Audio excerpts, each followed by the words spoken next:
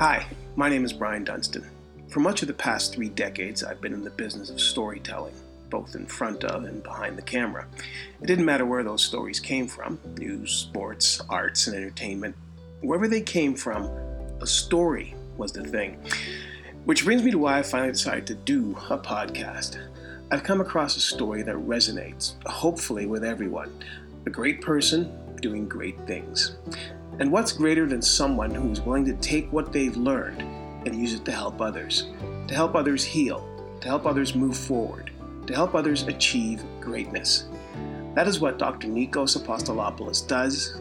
This is the story of microStretching.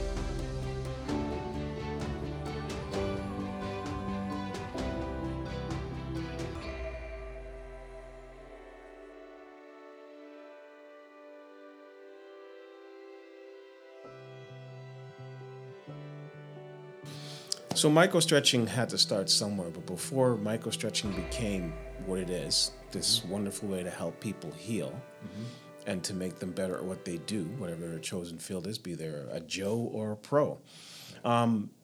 Nikos had to come from somewhere. So let's find out more about you, Nikos. I mean, you're obviously a man who's got some experience in the world. So where did all this come from?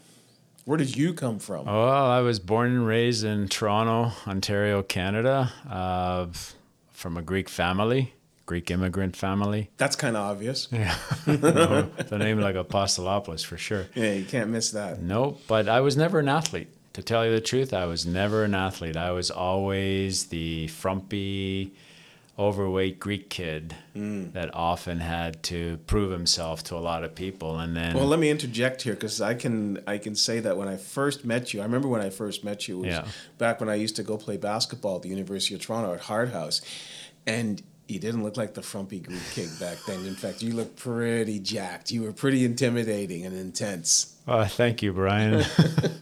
That's a funny thing you should say that because my ability or my want to be accepted by other people is what drove me to try to be this athlete that I wanted to be. And it was mainly, and I hope a lot of people can relate to this, but it was mainly an external,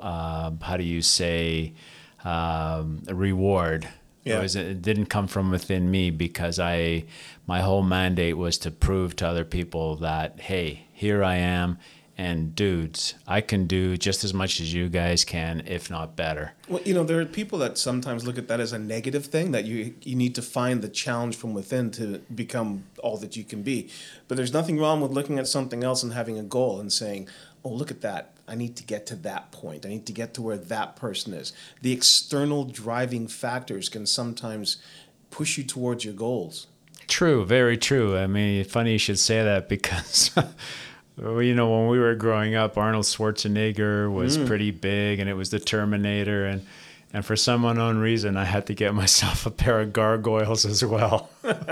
So I could be like Arnold Schwarzenegger. Well, if you're going to choose a goal to strive towards, Arnold's not a bad one. No, it wasn't. He wasn't. And I mean, to me, university days for me were basically, I don't know, sitting in a seat was wasted for me. I basically wanted to just train. Yeah. And that's when you met me. But actually, what was so funny, in grade 12 at Riverdale Collegiate, I actually weighed close to 260 pounds. Wow. Yeah, and it's a big kid. It was a big kid, and I'll tell you how I lost it. And I don't recommend this to anybody.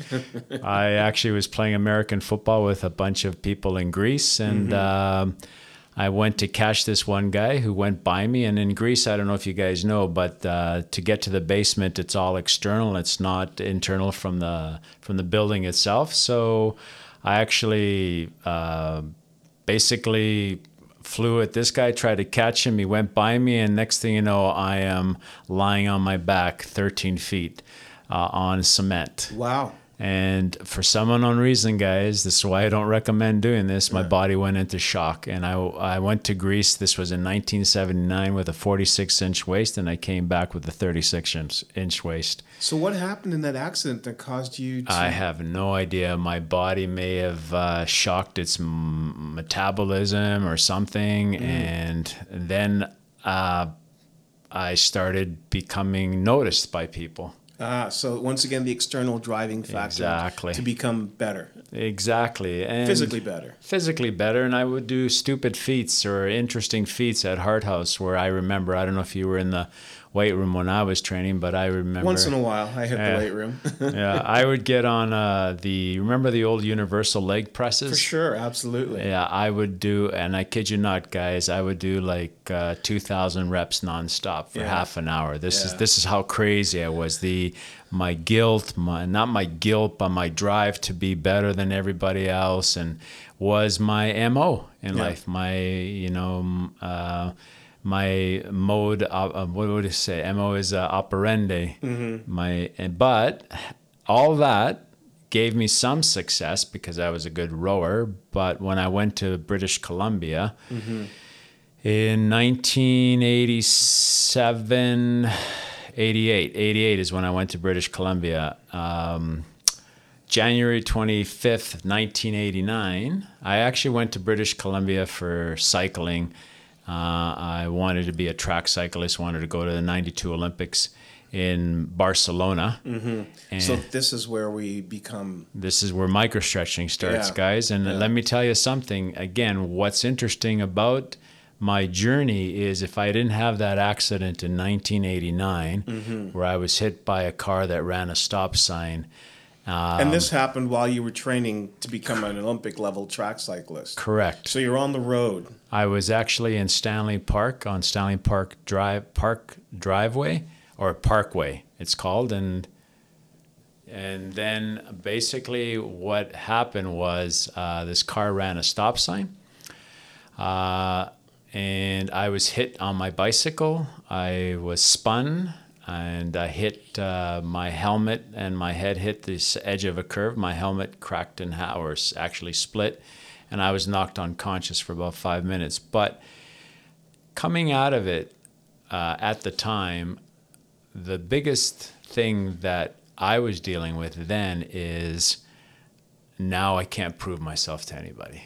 Instead of becoming... Did you have that realization the moment you came to while you were lying on the concrete? I did. Wow.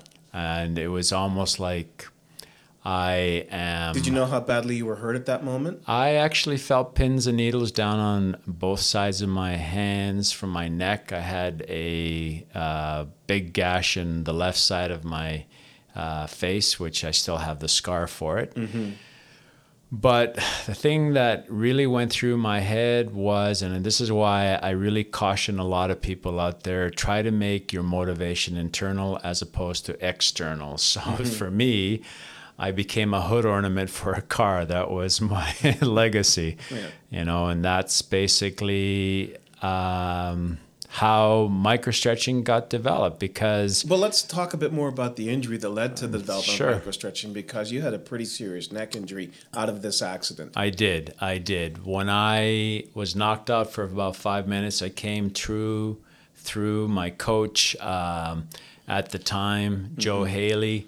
He actually, because of shock, I got up and he said, lie down. I laid down. You actually stood up? I'd stood up. Did you know the extent of your injuries at that moment? No, I didn't. Of course not. No, I didn't. I was in shock. And then the ambulance came. There was a spinal board.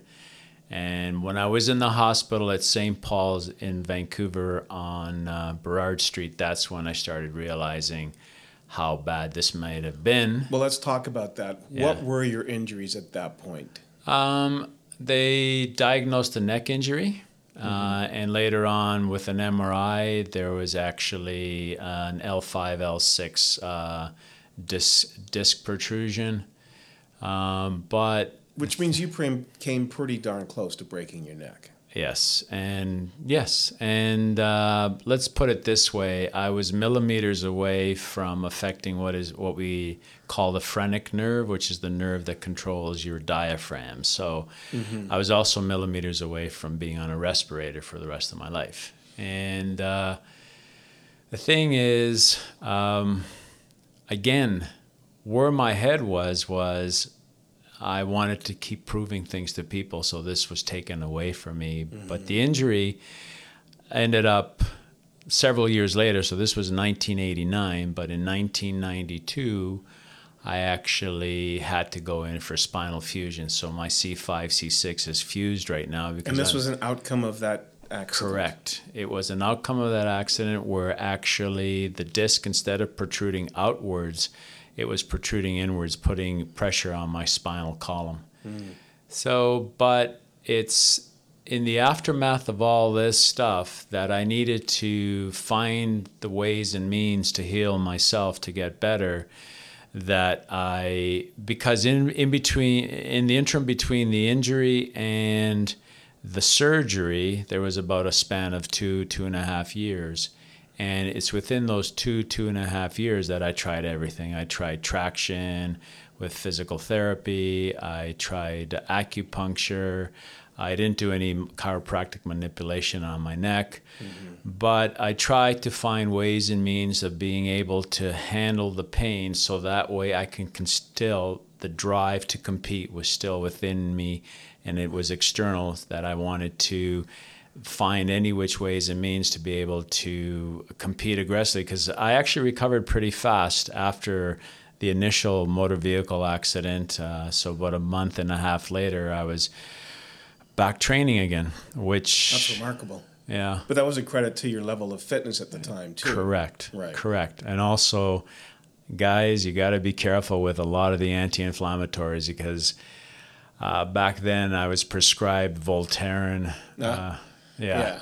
Which is, the problem is that I think being driven to compete, being driven to basically prove myself to other people, because, hey, what better way to sort of show all those people that used to make fun of me, calling me Fat Nick at high school, that, hey, I went to the Olympic Games. I competed at the Olympics. What have you done with your life? The external drive once again. Exactly. The external drive once again, Brian. And and this is why I actually am talking to I guess to a lot of other athletes out there that are looking at the same thing, an external drive. But guys, it's got to become internal for it to really mean something to you. There's nothing wrong with having the combination. No. Sure, you need that external drive, but it can't be all. It shouldn't be everything. No, and it shouldn't be everything. I mean, imagine I became a hood ornament for a car. That was my legacy.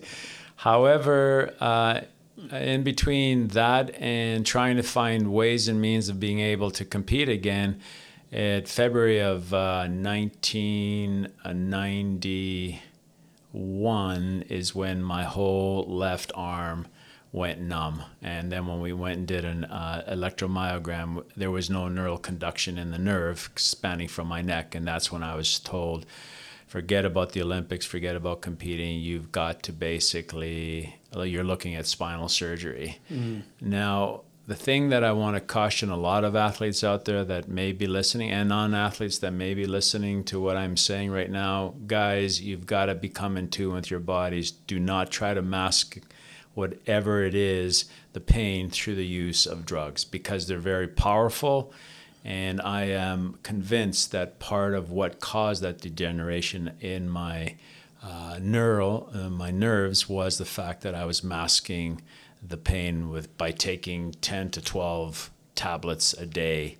It was the drive of being able to compete. And let's backtrack for a second here, Nick, because you're able to recognize all of these factors because of what you went to school for. Correct. So what did you go to school for? I went to school at Physical Health and Education. That's where I got my first degree from the University of Toronto in 1985.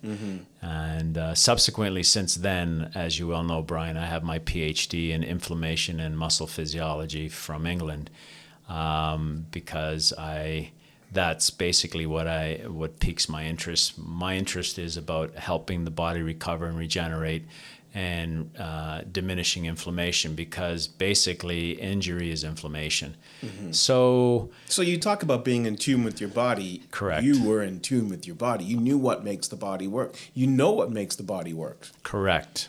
I was in tune with my body. I know what made the body work, but also I was willing to take the drugs to be able to compete.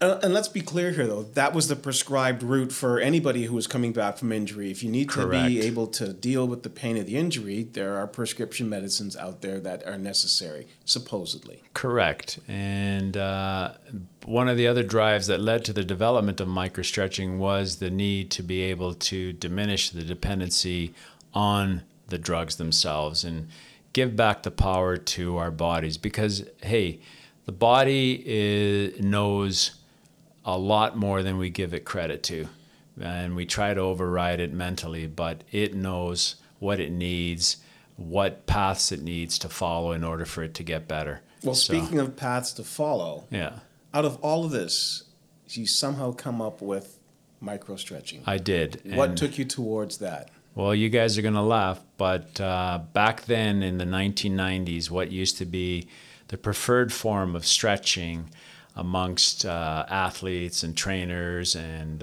personal trainers and physical therapists and therapists in general was this technique called PNF, which stands for proprioceptive neuromuscular facilitation.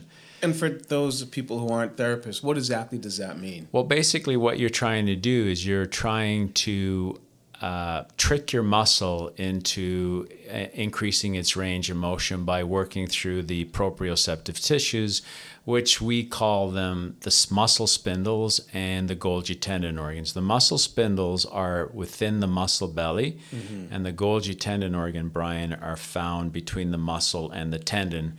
So if you, let's say you jump off a box and you land on your feet and your muscle is starting to stretch because of the weight that is trying to support at the same time, which we call an eccentric load, your muscle spindles need to fire to prevent the muscle from over stretching because it can get damaged. And then the Golgi tendon organ's job is to be able to sense tension. And if there's a great sharp rise or an increase in tension, then your system needs to work in a way to protect the body. What's interesting, guys, about PNF stretching is when I was watching a lot of practitioners stretch their patients this way, a lot of these people would be stretching through pain and discomfort. Now, let's segue to the 1950s. PNF stretching was developed by Dr. Stanley Kabat and a physiotherapist by the name of Mary Voss. And what it was done, why they developed this, was to deal with child onset paralysis.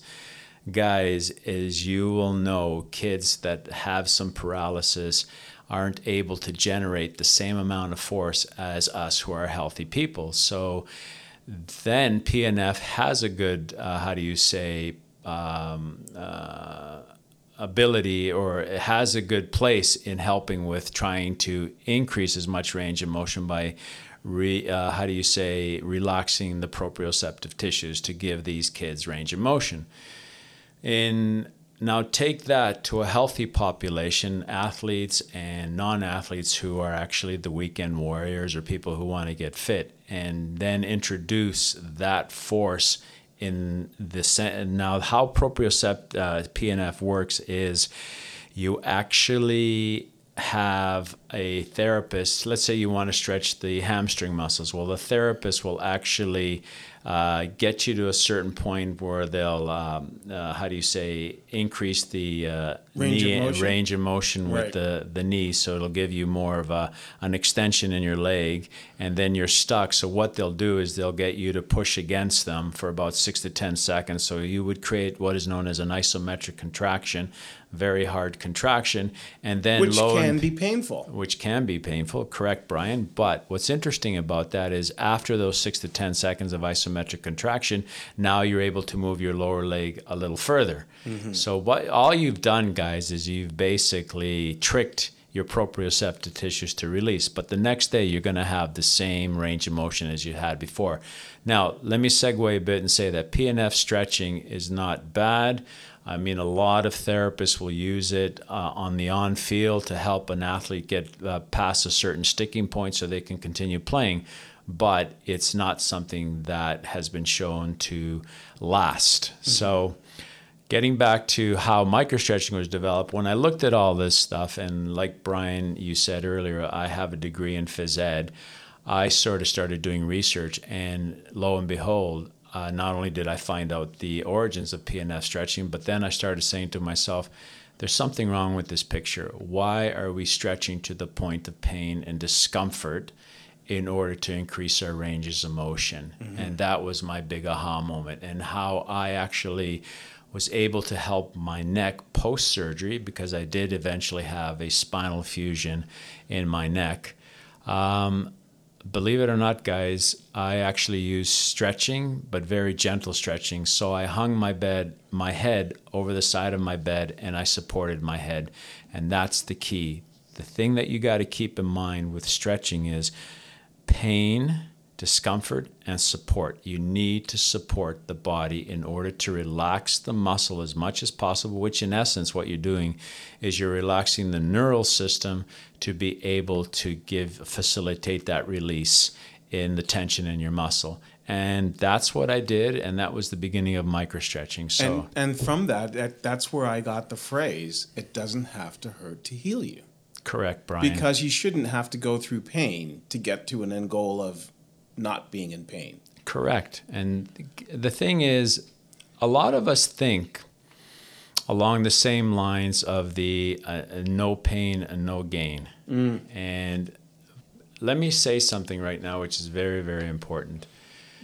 When you're training, and in order for your body to adapt, you do go through pain, because what you're doing is you're causing an inflammation, you're breaking down your muscle tissue, and then you're building more tissue on top of that. And this is why you get your size or you get your adaptation. That's fine for training.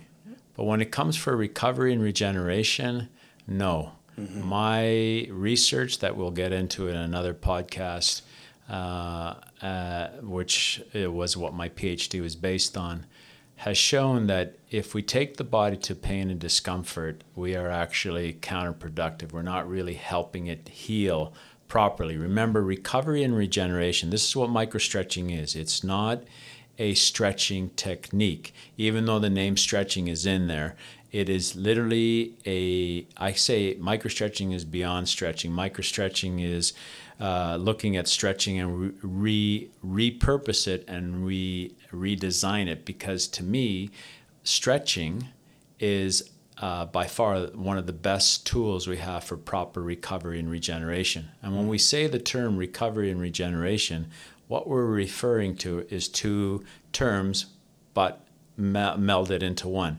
Recovery means getting your body ready to basically be ready for it to train again, to compete again. Regeneration is what happens at the micro level, what happens at the cellular level. And if you actually take the body to the point of pain and discomfort, and what you're really doing is you're causing more inflammation, and you're not going to help your body regenerate properly. And this is what I look at with my technique of microstretching, which, Brian, you've experienced. Yes, I have. On the table. And everybody that I've worked with, the first thing is, once they get off the table, there's this perplexion in their face as to, what have you just done to me? I feel so different. Mm-hmm. I feel like very light on my feet.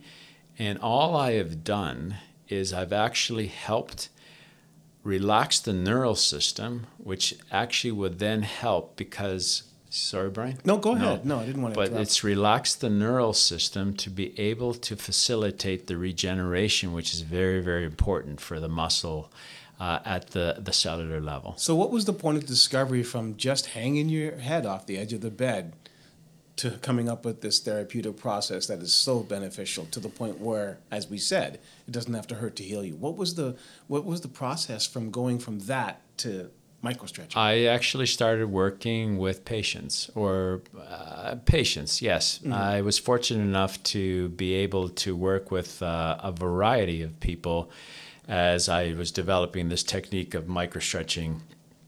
In fact, before it was called microstretching, it was called stretch therapy. I was probably the world's first stretch therapist ever. This is the term that was coined by me in the 1990s, written about me in several newspapers. They called me a stretch therapist. And again, I was looking at using stretching from a therapy point of view. And then... It's not just something you do to get ready for a race. This is actually going to help you heal. Correct. I mean, I've worked with a lot of, as I said, I've worked with a lot of patients from a variety of backgrounds, from hairstylists to wheelchair athletes. I worked with the Canadian women's wheelchair basketball team for several years. I've worked with elite athletes, hockey athletes. I worked predominantly with professional athletes, working with the Vancouver Canucks, and basketball with the Vancouver Grizzlies. I've worked with the Milwaukee Bucks.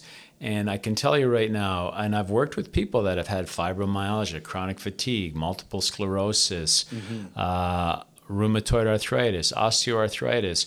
The neat thing about working with these people with rheumatoid arthritis and osteoarthritis is you are working with an inflammation and an inflammatory issue, and lo and behold, by being very gentle, I was able to actually remove a lot of these people who are on rheumatoid arthritis drugs to help them feel better and get better. So again, the whole idea about being gentle and not taking the body to the point of pain was the whole thing that piqued more of my interest and my research as to, I honestly think we've been doing it wrong for all these years.